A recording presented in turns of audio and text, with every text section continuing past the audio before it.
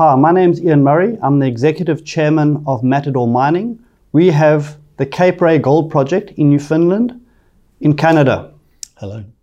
Saw you back in June. Yes. It's been half a year, almost. Well, God, it feels like two. How are you? So you're over for this one-to-one conference. Yes. What are you hoping to get out of it? Yeah, so it's to meet London investors. Obviously with COVID, we haven't been able, especially from Western Australia, we haven't been able to travel. I fortunately left the state in end of June. I've been in Canada a few times, and now I'm in the UK, hoping to meet investors here, face to face. Oh my goodness, are they allowing you back in Australia if you wanted to go? Not yet. Hopefully February next year. Oh my goodness, so painful. Right, okay. In June, we had a good chat. People can go to, we'll put a link below in the description so they can sort of see what we talked about then. And I think we're going to maybe have a slightly more technical talk in the new year with you as well. So today's just a kind of reminder what you're up to. It's, like I say, it's been 5 or so months. You've raised a bit of money since we last spoke. So why don't you give us an update on what you've been up to? So we raised 16 million Australian dollars in June. That took our treasury up to $20 million effective end of June. We've been very busy with drilling at the Cape Ray project. It's highly prospective. We own 120 strike kilometers of tenement of the Cape Ray shear zone. We've had 2 diamond rigs drilling there. We've also got 2 power auger rigs and 3 handheld auger rigs. Plus we've also been doing a lot of soil testing. So we've got numerous targets that we've identified. In the first half of the year, we flew a detailed aeromagnetic survey across the belt. That was analyzed in the second quarter. The targets from that were then tested with the power auger and the handheld auger. And the best targets from that have now been tested with the diamond rig. So we're still drilling. Last week I was there. The weather is still moderate as far as Canada goes. Relative. There's snow in the morning, but then it melts off. Right. But in the next few weeks, we expect the season will end. Right. And what we're planning at the moment is a winter drill program. And that's subject to the weather. So as in, does it get cold enough and does it freeze up to make it safe for winter program? Then we'll do a small winter program before we come back and kick off the 2022 season. Fantastic. It's a busy. We've seen a lot of press releases, a lot of news coming out, some nice big high numbers. But you know, there's sample grabs and so forth. So I'm just trying to get a sense of, help people understand the pace at which this will move, because what everyone bought into was the huge PR around Newfoundland and what Newfound Gold were doing, and some massive numbers there. Everyone wanted a piece of Newfoundland, and you got in there. And I think if some people say, oh, you're just jumping on the bandwagon, but you're going through a systematic program here. It sounds like, certainly from the press releases. So do you think that people need to understand the pace at which this will move? It's not going to be all headlines. It's going to be a nice systematic program, in which case, what is it that they need to be looking at? So the first thing I'll point out is that we're not there on the back of Newfound Gold having their success. We've been there since 2018. Fantastic. So we've been there well before Newfoundland became popular for exploration. Interestingly, at the moment, there are 75 TSX listed companies doing something on the island. And we are the only ASX company that's got tenement over there and is doing activities. Of those 75, only 4 have got mineral resources. And we're one of them. We've got the 837,000 ounces in mineral resource. However, that's only within 15 strike kilometers. So when you say the pace of what we're doing work, we've got a combination of brownfields exploration, where we're growing the current resource big enough so that we can then move into a pre-feasibility study and then into development. So the aim is to take the 837,000 ounces up to around 1.5 million ounces, which we believe that number will give us a 10-year mine life at around 100,000 ounces of gold. So we're probably 2/3 of the way there. We just need to keep the exploration around that brownfields area to deliver that. On top of that, given that we've got 120 strike kilometers, I mentioned the aeromagnetic survey.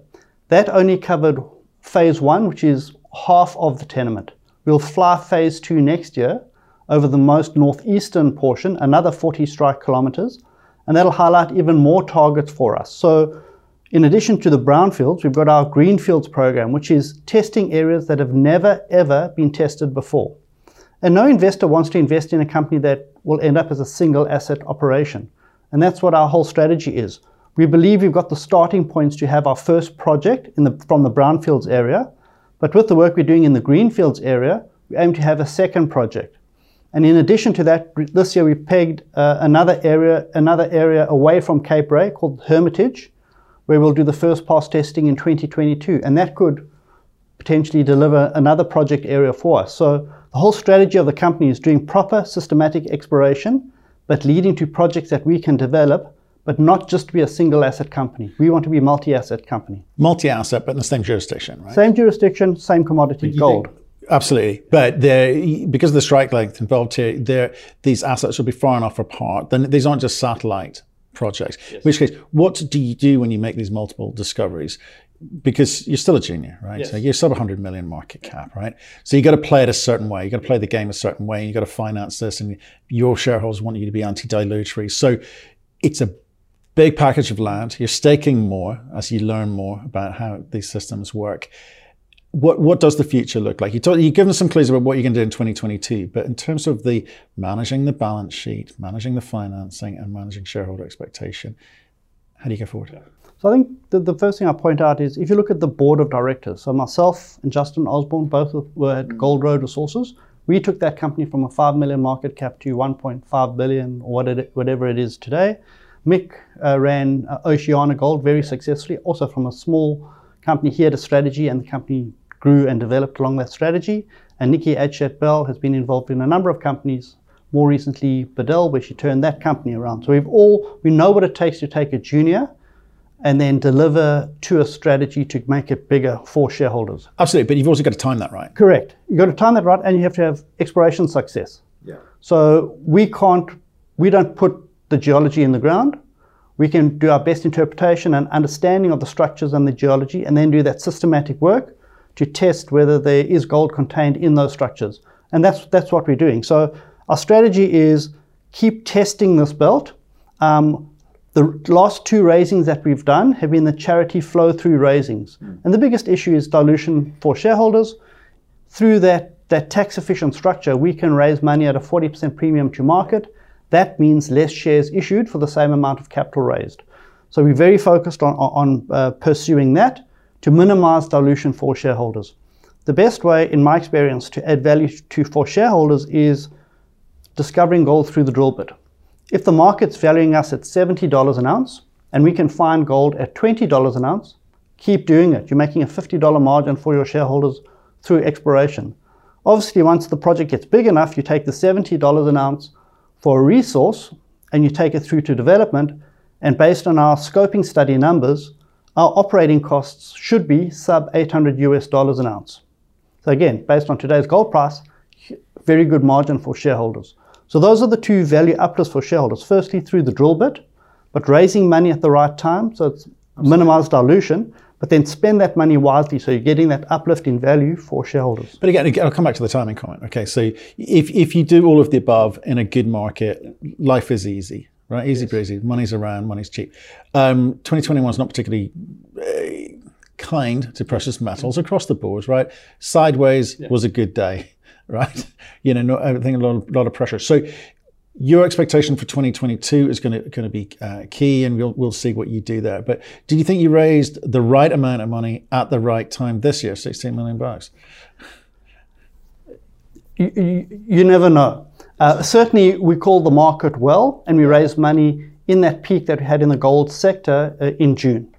Did we raise enough money? Well, we raised enough to get us through the 2021 program and the 2022 program. So we could potentially have raised more. Should we have? Well, we've got to prove to shareholders that we're turning this money into success for them before we raise more money. Yeah. I think the key thing, especially in the gold space, given how a lot of investors, retail investors, go to the hot stocks, is to have the solid resource, precious metals funds, natural resources funds as shareholders. And we did that in the June raising. We got Century, or CI Financial as they're called now, and Franklin Templeton on as substantial shareholders. And it's important to have those sort of shareholders on your register because they will support, if the strategy is sound, they will support you and keep funding you as you deliver on that strategy. Yeah, and you've got a job to do in terms of moving from the retail balance through to institutional just to steady the ship, really, quite frankly. Because like, again, when you raised money, the market went off, your shares went off, but it was a case of raise the money to do good work and benefit from it later. And I think it's just worth companies saying that sometimes. Like, as you say, you can't always time it perfectly because you don't know what's going to happen. You're not fortune tellers. No one is. But there's an opportunity next year to regain their trust and obviously benefit from the spend that you're doing this year, you would argue. Yes. No, absolutely. And my view, when the market turns against you, from a stock market perspective, if you got the funds, and fortunately we have the funds, is head down, do the work. Yeah. Deliver what you need to do from a technical perspective so that when the market turns back up, you can say to shareholders, yes, from the last raising through to this raising, this is what we spent your money on, and this is what we've delivered for you in terms of new discoveries made, new targets identified. So we always publish the traditional resource pyramid, which is very good for shareholders to see how we've moved projects up from early stage conceptual targets. We've tested them. They must either move up or you got to kick them out. Yeah. Don't sit on targets that don't deliver. Yeah. And it takes discipline from the geological team to do that. Okay. If you look at those 75 TSX companies operating in the same broad area as you are, it's quite confusing to shareholders. Like, you must be, I know I am, I've got 4 analysts, where you just like, well, where do I look? What's real? What's not? Who are systematically and fundamentally doing the right things today to ensure that there is some value created down the line? I mean, are they all going to be winners? Is Newfoundland that good? Yeah, no, very important question, very good question. So yes, as I pointed out, 75 companies doing something. Most of them aren't doing much. And of those 75, only 4 have got mineral resources.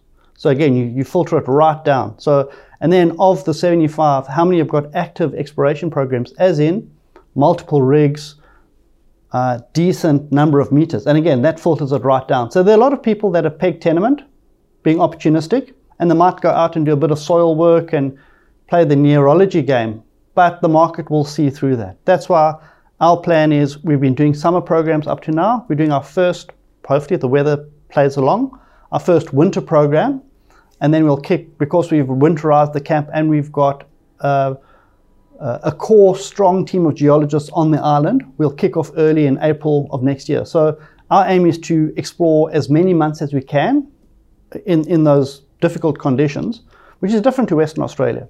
So explore as much as we can and show the market that we're doing the right work, so that when the investors look at the 75, there are few that really stand out from the rest.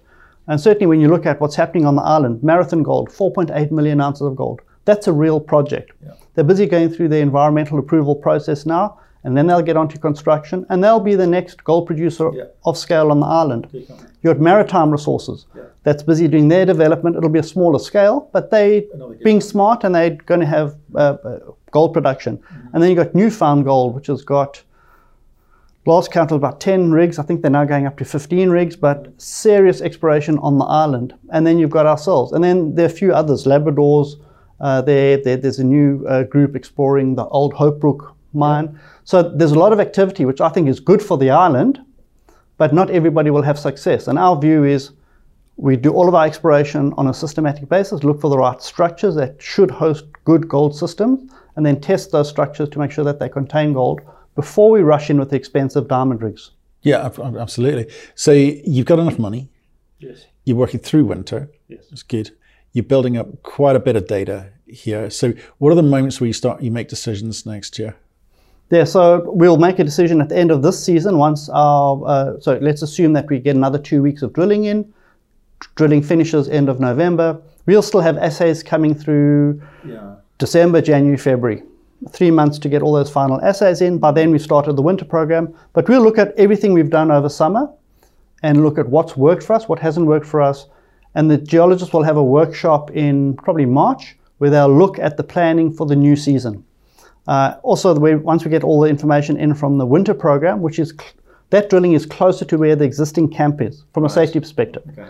We'll take that into account. I would expect that at the end of next year, we management will present to the board what the internal mineral resources are looking like and what the internal mine planning looks like. and we'll make a decision where we proceed into pre-feasibility study or whether we continue to explore. So I think that'll be a key decision from the brownfields exploration perspective. Having said that, I really hope that we have a greenfield surprise. So we identify something well away from where the existing mining project is, or the planned mining project is, and we then got something which could be a game changer for us. That could be another area for development. Right. I think the interesting thing for me is obviously we talked about it previously, and you mentioned it just now. The track record of having built a meaningfully large company and the lessons from that, and the opportunity in front of you, where you don't feel you need to rush into farming stuff out or bring strategics in or giving away value, because do you feel that in this market you have access to capital perhaps others don't because of the track record and maybe the way you're going through this? Yeah, we often discuss internally about the merits of joint ventures. When we were at the Beaver Creek conference in September, we had 10 corporates came and met with us, very interested in the tenement, what we're doing, and our approach to the exploration.